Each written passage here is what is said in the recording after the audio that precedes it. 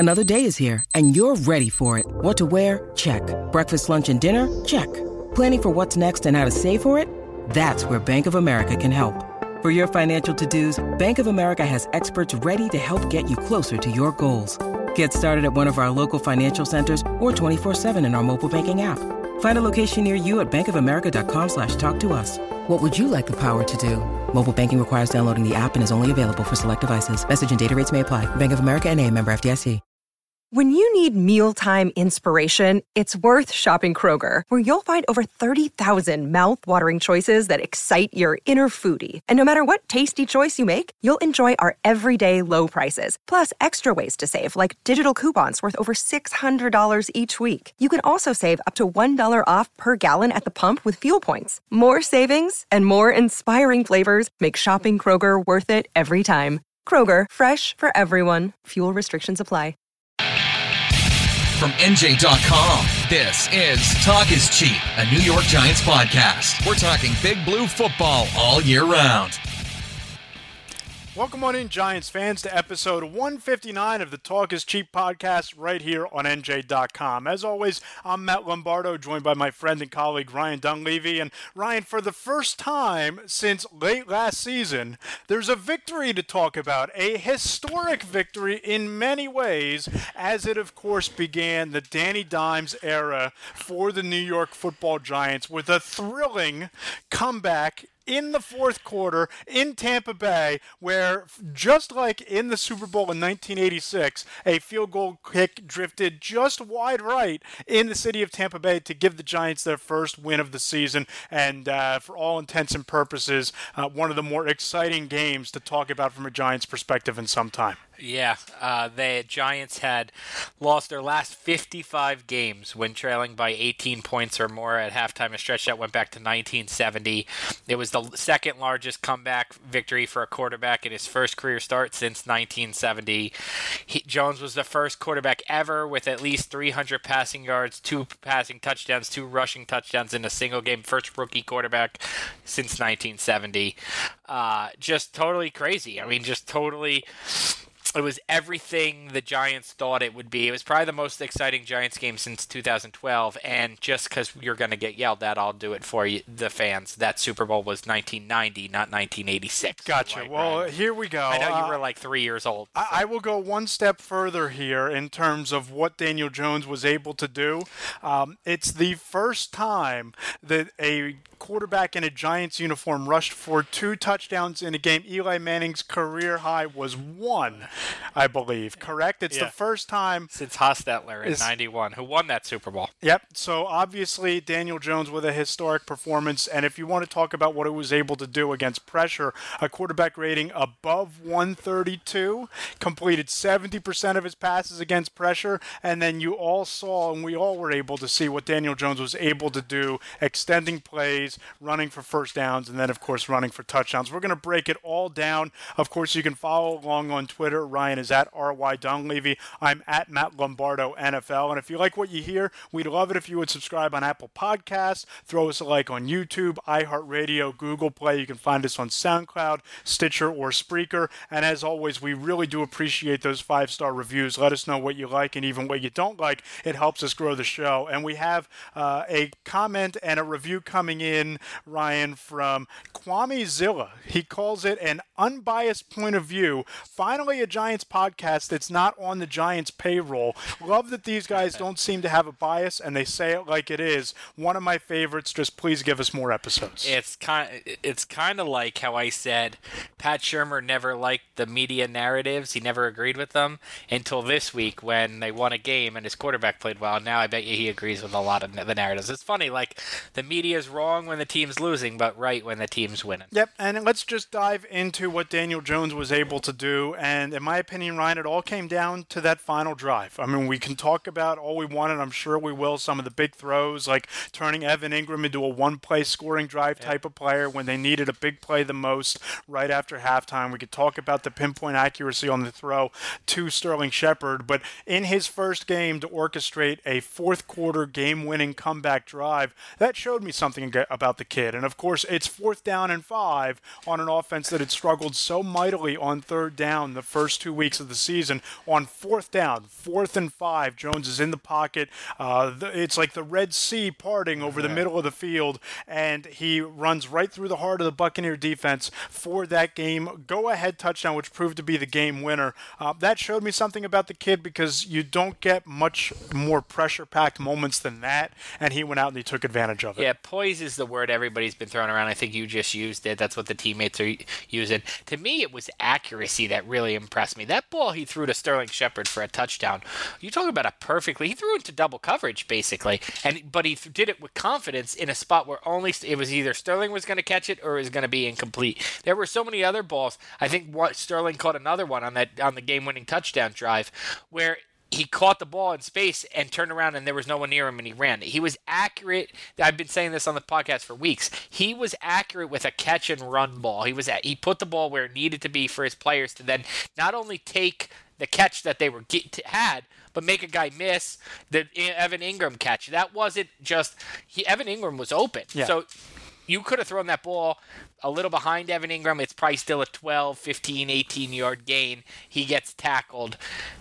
1st and 10, start again. No, he threw it to Ingram in a spot where Ingram could turn upfield. Darius Slayton could throw a nice block, and Everett Ingram's gone 75 yards. I loved his accuracy with the football. Yeah, I agree. And it wasn't just necessarily throwing him open. It was leading his receivers, as you pointed out, to get yards after the catch. Nowhere did that pay off more than the Evan Ingram ball. And just back to that Sterling Shepard pass just for a second, I in the post-game report card, I had that graded as his best throw, and it probably was when you go back and watch it. That happened right underneath where the press box is. I don't think a lot of people understand how the press box is set up in different stadiums. We were right along that corner of the end zone, and from my vantage point, it looked like he threw it to a spot in the corner where only Sterling could go and get it. It's not like Sterling was there at the top of his route. That was timing, it was anticipation, and it was accuracy. And what made it most impressive to me, Ryan, wasn't just that particular throw, but Sterling Shepard's not a guy he was working with much during training camp or the preseason in practice. He didn't have the time with Russell Shepard or Cody Latimer or Reggie White Jr., who he was throwing to during the summertime. This was Sterling Shepard, who he got first-team practice reps with for all of 4 practices before getting on a plane to Tampa Bay, and he delivered. And Ingram, too. And Ingram as well. You're absolutely right about that. So you talk about the timing, you talk about the mobility, and a lot of players have told me that, and Evan Ingram told me about this today, actually, that the biggest difference is he has that mobility to extend plays. So you have that ability at the top of your route to freelance a little bit if you hadn't already broken open where the play is still alive. And that's where I think that it's an element of this offense that they hadn't had in prior years, and I'm kind of excited to see how that continues to develop as the year goes along. I wrote this as a lead. I'll say it on the podcast. The best way to describe how special Daniel Jones' debut was is that we were in a party atmosphere locker room. I mean, there were F-bombs being dropped, hugs, high fives, and Saquon Barkley was sitting there in crutches. It should have been the proverbial season funeral. Right. You and I are 7 minutes into a podcast, and we haven't mentioned Saquon Barkley's injury. Yeah. That's how special Daniel Jones' debut was, that it actually overshadowed maybe the second big. The Giants might be responsible for the first and second biggest stories in the NFL right now. Daniel Jones being better than most people thought he was, and Saquon Barkley and the devastating. Think how devastating the Giants season would be if they were 0-3, Eli Manning was quarterback, and Saquon Barkley was injured for 8 weeks. I mean, oh my God, people would be selling tickets for pennies on the dollar. Yeah, no, I agree. And I said this in a couple radio interviews and a couple TV appearances, and I think I might have even written it, Ryan, that you look at this through the scope of everything that happened on Sunday that you just pointed out with the injury. Daniel Jones was so good and so accurate, and he was so big in the clutch moment that it really turned the entire trajectory of the franchise. The future is brighter than I remember it being for the New York Giants for the last several years, probably dating back to 2016 when they got on the plane to go to Lambeau. But I think the future has never really been brighter in recent memory for this team, but the regular season's in doubt. because of Saquon Barkley's injury. I mean, the regular season I thought was in doubt anyway because the defense stinks. No doubt about it, but I think that if Barkley were healthy and you had the best running back in the league and arguably a top 5 tight end, and you have Sterling Shepard and you have Golden Tate coming back and you have this renewed faith in the offensive line, not to mention in a division where the Redskins are spinning their wheels, the Eagles can't get or stay healthy, and they have the chance. They were 1-2 entering a Thursday night game against the Packers. That you're right there in the mix for maybe fighting for a wild card spot with several winnable games remaining. Now it's just about, can we survive the 4 to 8 weeks without Barkley and still get Daniel Jones to take incremental steps in his development along the way? I know once they made the switch to Jones, you had him going to the Super Bowl. I know. I read your prediction. I read it. I'm still holding up 4 fingers because I still think they were a 4-win team with or without Barkley. I just don't think they're very good. But at least now there's a reason to watch, right? Like the Browns were a 7-9 team or whatever last year, but Baker was a reason to watch. The Jets were a 4-12 team last year, but Sam Darnold was a reason to watch. On and on and on. You could go. I'm sure the Eagles were an 8-8 season 2 years ago, but Wentz was a reason to watch. Now you have a reason to watch it. The record doesn't really matter. The record is gravy at this point. Now it's all about how good does he play? How consistent is he? I almost want to see him have a bad game this week to see how he bounces back. Like I want to learn everything I can about Danny Dimes. If it's not this week, the chances for bad games are coming, buddy, because you have the Minnesota Vikings coming to town next week, and then on a short week, hopping on the buses that go up to Foxborough to take on the Patriots. How he bounces back from adversity, you're about to get a pretty decent sample size over the next 3 games. I want to see him throw an interception so I could see how he bounces back from that. I want to see him throw. I want to see him have like a near perfect game. Like he still had the 2 fumbles in this game. I want to see him play perfectly so I could see how he handles playing perfectly. I want to see everything I can from Danny Dimes. I want to see him put in every situation. I want to see him get crunched on a sack. How he bounces back from that. I want to see everything I can from Danny Dimes. By the way, you say I had them going to the Super Bowl. I upped the win prediction from 6 to 7 with Danny Dimes. But 7 gets you a wild card. You get in. You win a couple games. Well, that's just it. If you Barkley get hot. healthy, You're a Super Bowl team. Yeah. If Barkley were healthy, here we go. I think that this team, when you look at the schedule, could win if Jones plays at this level 8 or 9 games. Oh, no. So now we're from 6 to 7 to 8 to 9. Check back next week, folks. This is when Matt has them winning the NFC East. And people called me a hater for the last year and a half. But certainly a lot to be excited about on the offensive end, and a lot of unknowns. It's going to be Sterling Shepard and Evan Ingram, and there's probably a good chance you're getting Cody Latimer back. And we haven't really talked about Darius Slayton other than the block he threw on the 75-yard run, catch and run to Evan Ingram. But he had a big passing play of his own. I believe it was a 46-yard bomb down the middle of the field that set up the Sterling Shepard touchdown pass. He's the closest thing other than Ingram that this team has to a field stretcher, and he played like it against the Buccaneers. Absolutely. I think so. Look, there's a couple reasons the Giants like Sterling Shepard. One is because he is a great blocker, and Darius Slayton has that ability to be a blocker. And if you're going to play with Saquon Barkley, you need to, as a receiver, you need to be a blocker. And Darius Slayton is that. He was that at Auburn. That's what you need to be in the Auburn offense. And then the Giants need a field stretcher, and Tyke Tolbert said last week that if you lined up the whole team on the goal line and had a sprint race, Darius Slayton would win 10 out of 10 times, and that's on a team with Barkley, a team with Ballantyne. I was pretty impressed by that, and he played like it. He caught the ball, which was his, when he first got here in rookie minicamp, Darius Slayton got open and dropped the ball. He caught the ball. I think Darius Slayton has a chance, pound for pound, steal for steal. He could end up being the guy who, like, of all, second round, third round pick was Ximenez. Fourth round pick was Julian Love, who we haven't even seen yet. Fifth round pick was Connolly, who's starting, so he obviously is a good pick. Slayton could actually end up being the steal of the draft for the Giants. Yeah, steal of the draft for sure, but then you look at the top of the draft class in general, and this was their coming out party. I mean, you look at everything Jones did. His success has been well documented. Dexter Lawrence gets his first sack. He tells me after the game, and Marcus Lawrence was gloating after the game, that all week in the locker room, Dexter Lawrence was talking about, Marcus Golden rather, said that, all week in the locker room, Dexter Lawrence was calling his shot, that his first sack was going to come against Jameis Winston.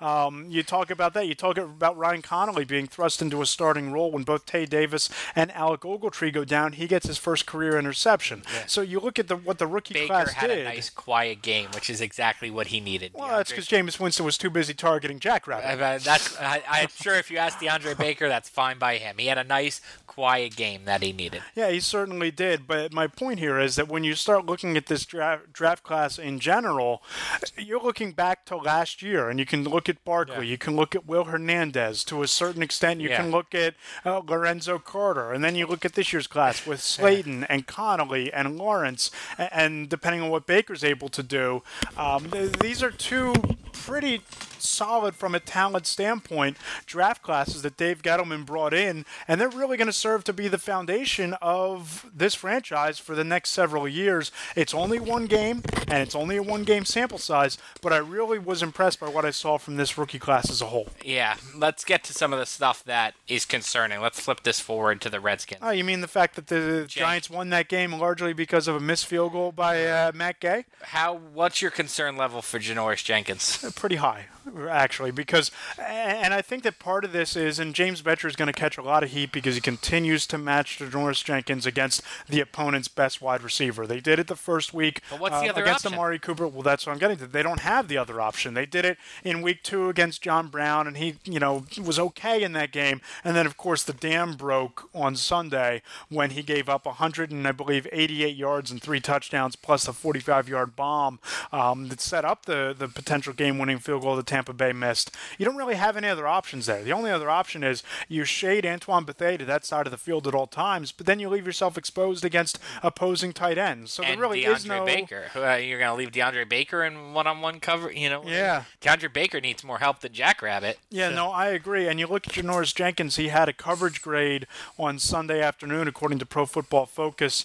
Obviously one of the worst of his career, but on the season, he's down to just 31 in coverage and 37 overall. And going back to our Pro Football Focus primer, anything above a 65 is pretty impressive. Yeah. Janoris Jenkins is in the red with a 31 in coverage and 37 overall, and it was something like a 28.7 coverage grade on Sunday, and you can make the argument that that's being kind based on what Mike Evans was able to do. And it doesn't get easier on Sunday, Ryan, because you have a rookie coming in McLaurin for Washington who's averaging over 17 yards per reception and has 3.95 speed in the 40-yard dash. Yeah. I think, look, the Giants left themselves on this island with the secondary. We knew they were doing it. They didn't sign a veteran. We all thought they should. I had heard Pierre Desir, I think, was the guy I had heard was a target of theirs.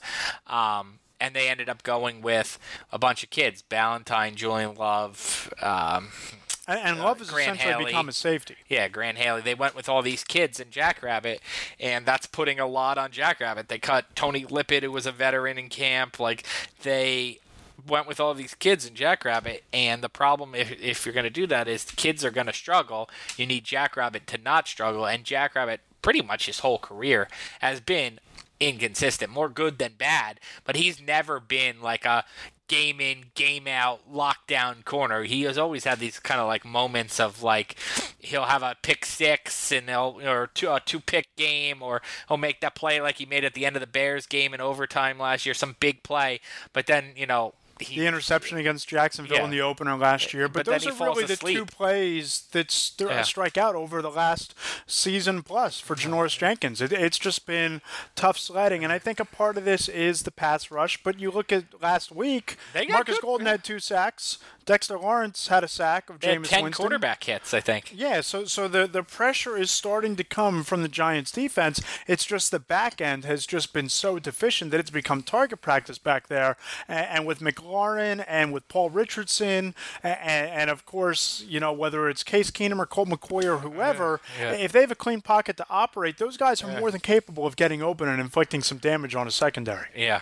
Let's tell the Giants, I was thinking about this the other day, is there a more anonymous fourth-year Giant than Wayne Gallman? Have you ever written a Wayne Gallman story? I don't think I've ever written a Wayne Gallman story. Like, this isn't a guy who was just like picked up off the street, 2 weeks ago. Wayne Gallman's been on. He's a Jerry Reese draft pick. There's only like 4 or 5 of those guys left out of Clemson. Yeah, and he is going to have a huge role in this game. So anybody who doesn't know, I'm assuming Wayne Gallman's the Giants starting running back this week. Like, they're going to face the Redskins. We're talking about Daniel Jones. You wrote a good story a couple weeks ago on how the Bills' whole point of their defense was stop Saquon Barkley and make Eli Manning beat you. Then Bruce Arians said pretty much point blank last week they were going to he didn't hide it. They were going to stop Saquon Barkley and make Daniel Jones beat him.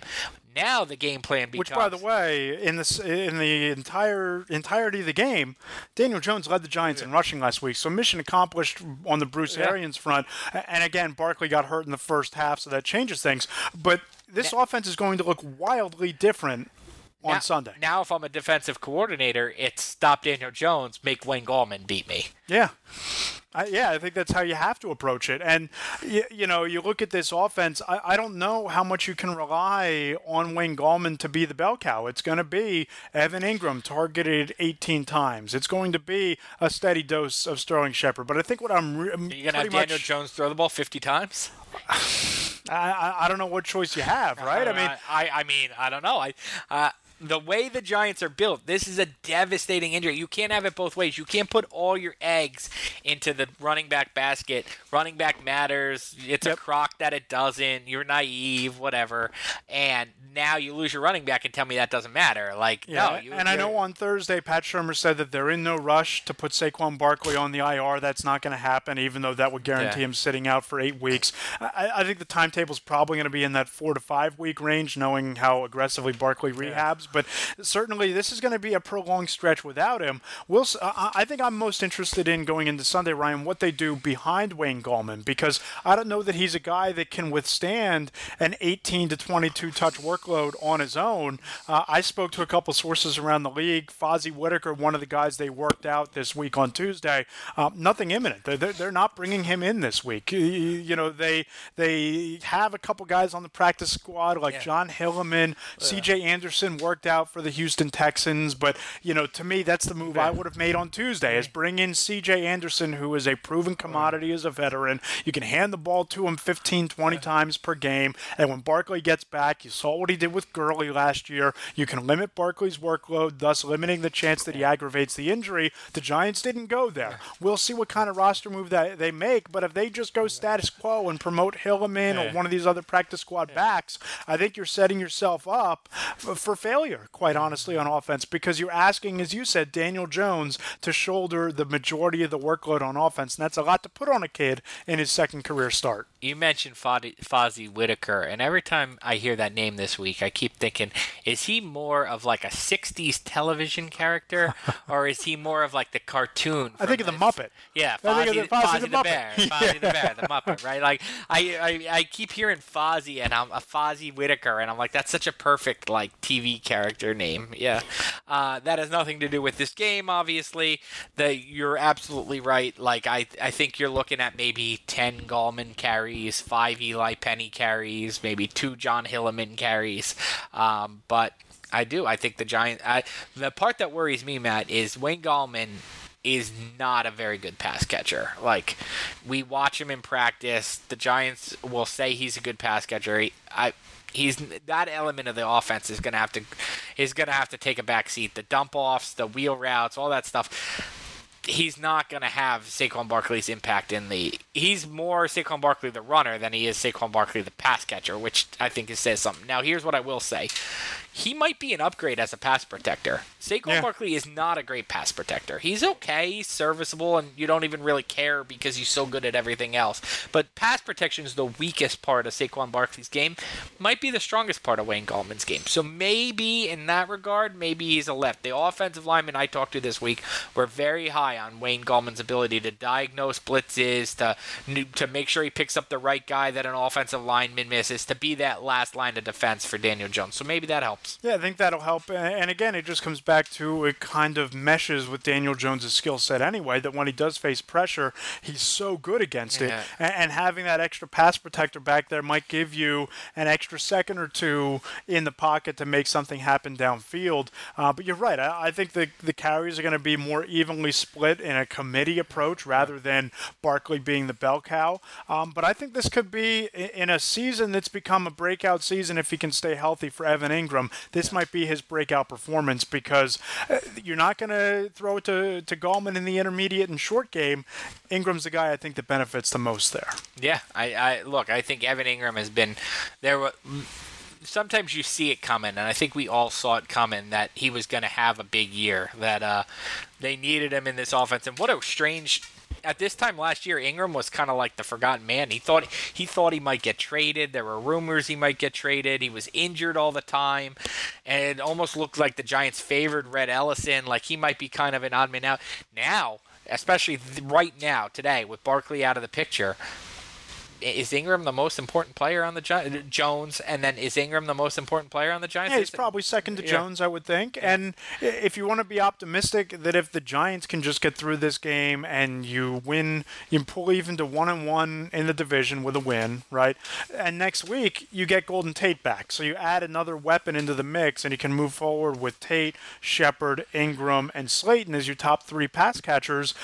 Again, you're still trying to navigate the loss of Barkley, and I wrote this on Sunday that's going to be the real litmus test for Daniel Jones. Is it's great to do it in your debut. It's great to do it once, but you're now asking this kid to walk that high wire 4, 5, 6, 7, 8 more times without one of the most dynamic and dangerous weapons in the entire NFL behind him. That's a whole other task altogether, but if you start to put some of these pieces in the passing game around him, I think that's how you can be competitive, and I think that's how you can really facilitate his development in the meantime. Politi wrote something interesting today. If you went back in time to 2012, RG3, since we're talking about the Redskins, had an awesome debut as a rookie. Well, won Rookie of the Year. What happened to him? Injuries.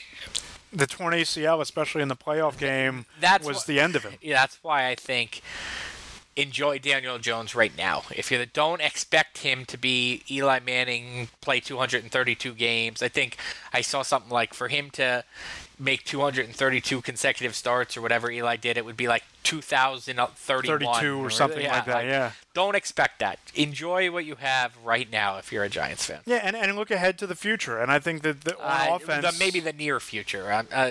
Just don't expect another Eli Manning. Is what I'm. From a longevity standpoint, I think that he's a bit. Eli is certainly an outlier, and I think that if there's you're something, spoiled, Giants fan. You had Phil Simms for 15 years, Eli for 15 years. Enjoy Daniel Jones right now. Try to get the most out of this next 5, 6, 7 years. Correct, and that's an eternity in the modern NFL, and that's where look at Andrew people Luck. have talked about me being so critical of Eli Manning. He was mediocre at best for the last 5 to 6 years of his career. Probably 6 of the last 7 seasons, he was a replacement level quarterback in terms of production. That's an entire career for some quarterbacks, and that's where people say I might be too harsh, but you talk about the best years for quarterbacks. Yeah. Most quarterbacks will last 6 or 7 years in their career. You know what? Even some first rounders. I mean, even some first rounders. Like I said, look at Andrew Luck, look at RG3. Yeah, even some guys who have success, like you just don't know. So that's why it's a good thing the Giants started the future now. It's a good thing that this season matters for the Giants. Yeah, no, I agree, and I think that the one thing other than the Barkley injury and the unknown about what Daniel Jones has a chance to be over the length of an entire season that could hold this team back, not only this year but without wholesale changes next year, is the defense. And you bring in, looking ahead to Sunday, they have the 32nd ranked pass defense in the league. I believe the 31st ranked overall. It's a mess right now, and you can look at every level, whether it's the defensive line, the linebackers, and the secondary. I don't think the Giants have one player who you can say is top 10 or top 15 at his position in the entire league. And when you're that devoid of talent, a lot of people have been screaming for the defensive coordinator's head. Yeah. I have a hard time pinning all of this on James Bettcher because he just doesn't have the horses to put together a competent defense. And you can say that maybe he should give Janoris Jenkins some help, but as you said, that then leaves DeAndre Baker out on an island. People say play Corey Ballantyne. Okay, Corey Ballantyne was a 6th-round pick. Yeah. It might might help you in the short term, but eventually his flaws are going to show themselves. They're devoid of talent at the linebacker position outside of maybe Ryan Connolly. Up front, who's generating pressure for you? Marcus Golden? Sure. High energy, high motor, high effort guy. But beyond that, you can't win in the NFL with just one pass rusher. Dexter Lawrence showed he can get some interior penetration the other day. Let's see you do it for 13 more weeks. My point here is that as much as everybody wants to scream and yell about James Bettcher, this falls at the feet of Dave Gettleman. For as much talent as they have on offense, they're devoid of that talent right now on defense. Yes, it is absolutely at the feet of Gettleman. January 2nd, Gettleman sat in front of all of us and said, we don't have enough defensive playmakers. Just like, I told you offensive line was the key last season, we're going to go out and get defensive playmakers. Well, he made offensive line the priority in 2018, and he failed miserably at it. And he made defensive playmakers the priority in 2019, and I think he failed miserably at that. At least last year, Solder and Omame, he tried to get veteran guys. Solder's been average at best. His contract makes him look worse than he really is, I think. 14 pressures through 3 weeks. Not good. No. 3 sacks through 3 weeks. Not great. And then Omame was an abject disaster. But at least he tried. This year, the Packers have this great defense. Why? Because they signed like 4 free agents. Amos, Brown, Smith. Like, they got free agents that made a difference, like what the Giants did in 16 when they signed Vernon and Jack Rabbit and I was screaming all offseason about Adrian Amos and Zadarius Smith. You sign those 2 players, all of a sudden this defense looks competent, even without Olivier Vernon. And so I'll get back to Gettleman in a second. So this brings me to an argument I've been having with another member of the media who will remain nameless, but the Landon Collins move is still a huge mistake in my book. I'm sorry. Even though and I know you don't even necessarily agree with this, but I know you're getting a 3rd round pick for him in the 2020 draft at the end, compensation pick, whatever. You got nothing for him in 2019. You're missing you're on a defense with no playmakers. Like, I'm sorry, I don't understand how Jabril Peppers is not Landon Collins. You replaced him with a player who is not as good as Landon Collins. So I just think that was a huge mistake. I just think that Gettleman just misjudged this defense, and it falls on him. Yeah, well, I will say this. Jabril Peppers has not lived up to what I thought he would be in replacing Collins. I thought it would be an upgrade in coverage. He hasn't been. Collins is somewhere around the 18th or 19th ranked safety by PFF, which is probably, a little better than what you're getting out of Antoine Bethea and Jabril Peppers. But I'll say this.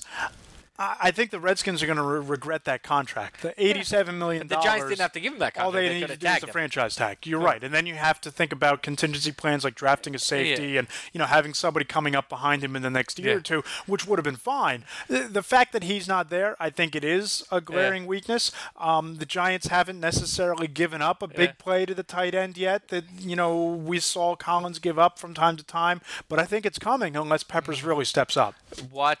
So if we made a list, which we won't do, but let's say we made a list of Gettleman's 15 most notable moves, right? Trading for Alec Ogletree, letting Landon Collins go, trading Odell Beckham after signing him. I don't know what else. The Barkley pick over a quarterback, the Daniel Jones pick, the Solder contract. Say 10, 15 moves. I would say that 12 of the 15 are probably not working out right now. Probably don't look very good. He has 3 or 4 times as many bad moves as good moves. His 2 biggest moves, the drafting of Barkley over a quarterback and Daniel Jones, if he hits, those might be his 2 best moves that he's made as GM, and they're the 2 that he was criticized for the most. And in your mind, does that wipe everything out? If I gave you a metaphorical scale, and how good is Jones? Is Jones Mahomes? No, I mean nobody's Mahomes. If Jones can be Phillip Rivers, Ben Roethlisberger in that level, I think it makes up for it because I think the quarterback is that important. I can picture in like a cartoon where like the scale has 10 things on one side stacked up and 1 thing on the other. How does it balance out? You think getting the quarterback right to me means everything, especially pairing it with Barkley. Even with the other 10 things, or ahead of? He comes out ahead if Jones is right? I think he comes out slightly ahead because once you have the quarterback quarterback, those things start to matter less because you can build around him and not allocate resources to trying to get the quarterback. I think I agree. I think if he got the quarterback right, then he ends up being looked at as, wow, he's the guy who got Daniel Jones. Yeah. And who knows, depending on how the next couple of years play out, how long he's the GM of the Giants or how competitive they are, how quickly. But that's the other thing. Now you have the quarterback, and it is the hardest thing in sports to find a franchise quarterback. The second hardest thing is winning in the window of him being on his rookie deal. 4 years. And the Giants now are on the clock, and Steve Politti wrote a great story about this right after, for different reasons, the benching of Eli Manning. They now have 4 years to build a competent, competitive, Super Bowl caliber roster around Daniel Jones, because it gets exponentially harder to do that when you pay him a franchise quarterback type of contract. And the new CBA is going to change the dynamics of all that, and the salary cap and all of those things. But in the current climate, it now becomes imperative, and I think they're much closer on offense because other than maybe a left tackle who they can groom and a right tackle who's young, I think they have the pieces. Right tackle at that point, right? Move him to the right side. I think they have most of the pieces on offense. Defense. And again, we've talked about this before. Look, they only need like 2 defensive linemen, 3 linebackers, and 3 defensive backs. If that, because I think that they're so young, and that's part of the reason why this is happening right now. I think it's going to be growing pains throughout the course of this year. And look, you have a first-round pick in Lawrence, a first-round pick in First-round picks don't always work out. Baker. You had a first-round pick in Eli Apple.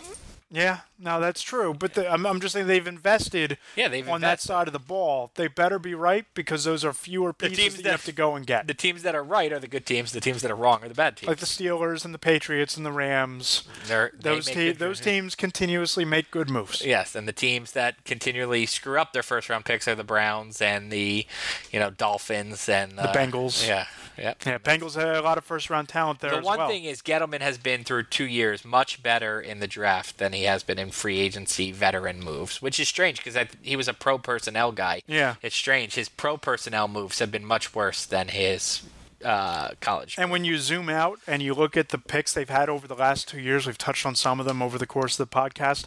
If Jones winds up being a franchise quarterback, those guys are the foundation. And you have to need to continue to draft well this year and hit on free agency. So let's zoom in on this game on Sunday, Ryan. Obviously, the Washington Redskins come to town. A lot of familiarity with Landon Collins and with Eric Flowers and with DRC. A lot of familiarity there. Josh Norman obviously tormented Odell Beckham when he was here. That storyline's no longer around, obviously.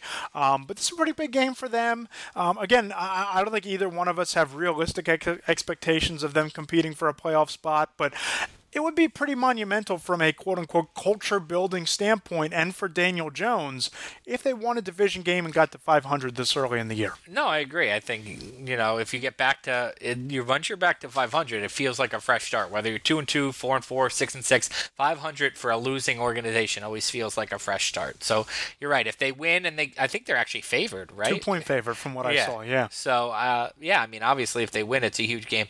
What factor do you think Landon Collins emotionally has in this game? Like, he's obviously a leader of the Redskins. He's going to be flying high, obviously motivated as all heck. You would think he would motivate the guys around him. Let's win this one for Landon kind of thing. What kind of impact do you think that has on the game? Or am I, I don't think you're making much of it at all. I think that absolutely happens this week. I mean, I'll just look back to when I first started covering the league, Donovan McNabb's first game back as a Redskin. You just go back and watch the video after the game of him getting the game ball from teammates and them going absolutely nuts for Donovan going back into Philly and winning. I think this week, with all that's been written by our own Daryl Slater, a great story, go read it, on the disdain that Collins, Flowers, and Norman, former Gettleman players with the Giants and Panthers, have for Dave Gettleman.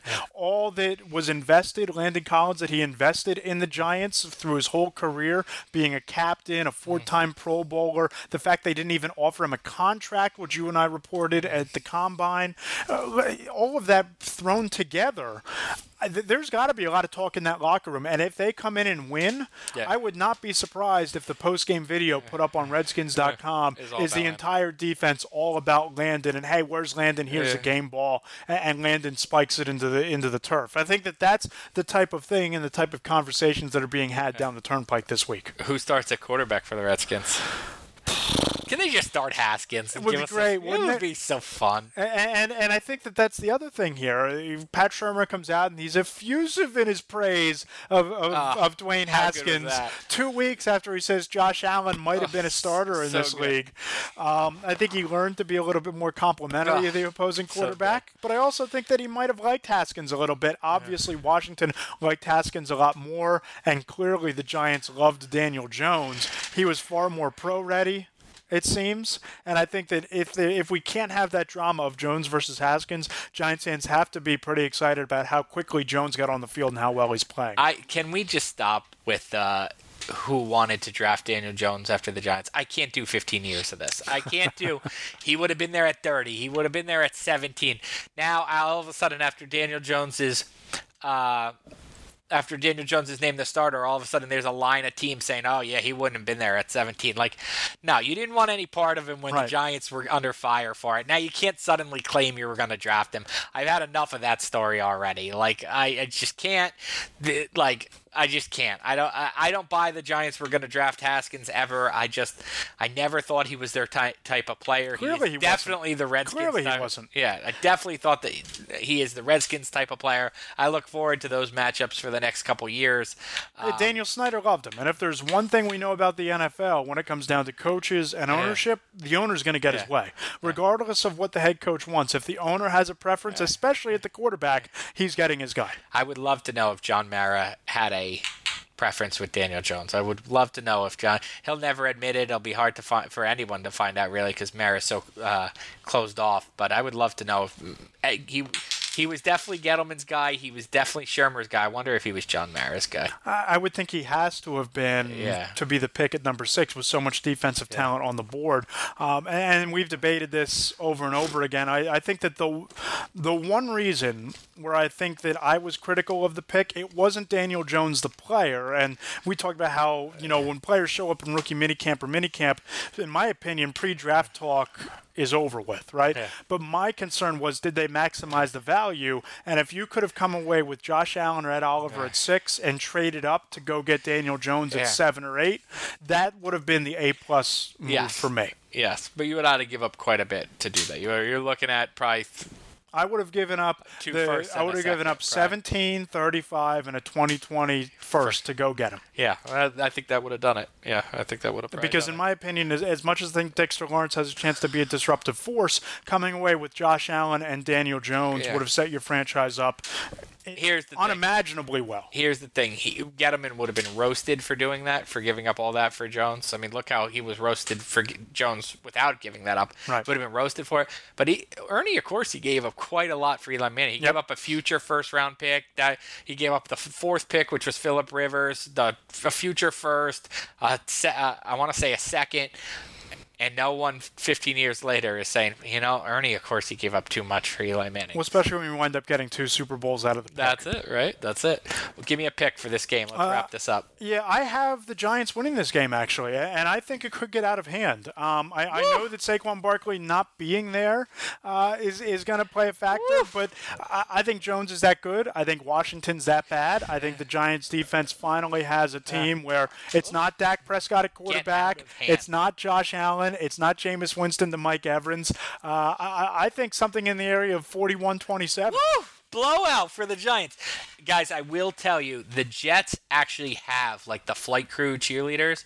The Giants have asked Matt if he would want to be one of their cheerleaders. He has not. He has not replied. He has not replied. I have the Giants losing because I'm just going to keep picking them to lose until the defense shows me something. And the second half, yes, they made adjustments. Yep. Yes, they should have lost the game on a field goal. I think you're underestimating how bad Washington's roster is. I think I'm exactly estimating correctly the Giants' defense. That you might be doing. Yeah, look.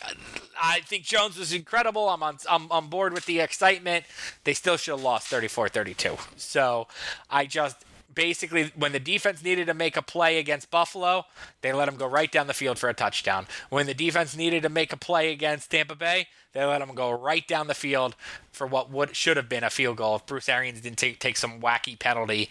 If Bruce Arians took a shot to the end zone, they probably would have lost that game too. When the Giants defense needs to make a stop, I don't really have any confidence in them to make a stop. So I picked Washington 28-26. By the way, I used to ask you for parting shots on the way out. I have the ultimate parting shot right here. Oh, People will be talking about this one. I will be silent. Had they started Daniel Jones week 1, the Giants are entering this week at 2-1 and potentially going to Minnesota at 3-1 through the first 4 games of the season. Yeah, well, Minnesota's here, but the game going into the game. I gotcha. No, I mean, I think I was obviously on Start Jones later than earlier. You were not, but I think you're right. You were right about when they would start him. I think you're right about, I think they would be 3-1. I think they would have beat Buffalo. And we'll see if they can beat Washington on Sunday at MetLife Stadium. Thank you, as always, as listening. Again, if you loved what you hear, please subscribe in the Apple Podcast Store. Leave us those 5-star reviews and follow us on Twitter. He's at R.Y. Dunleavy. I'm at Matt Lombardo NFL. And, of course, you can follow the show at Talk is Cheap NYG. We'll talk to you next week after the Giants' second NFC East game of the season and the second game of the Danny Dimes era here in New York.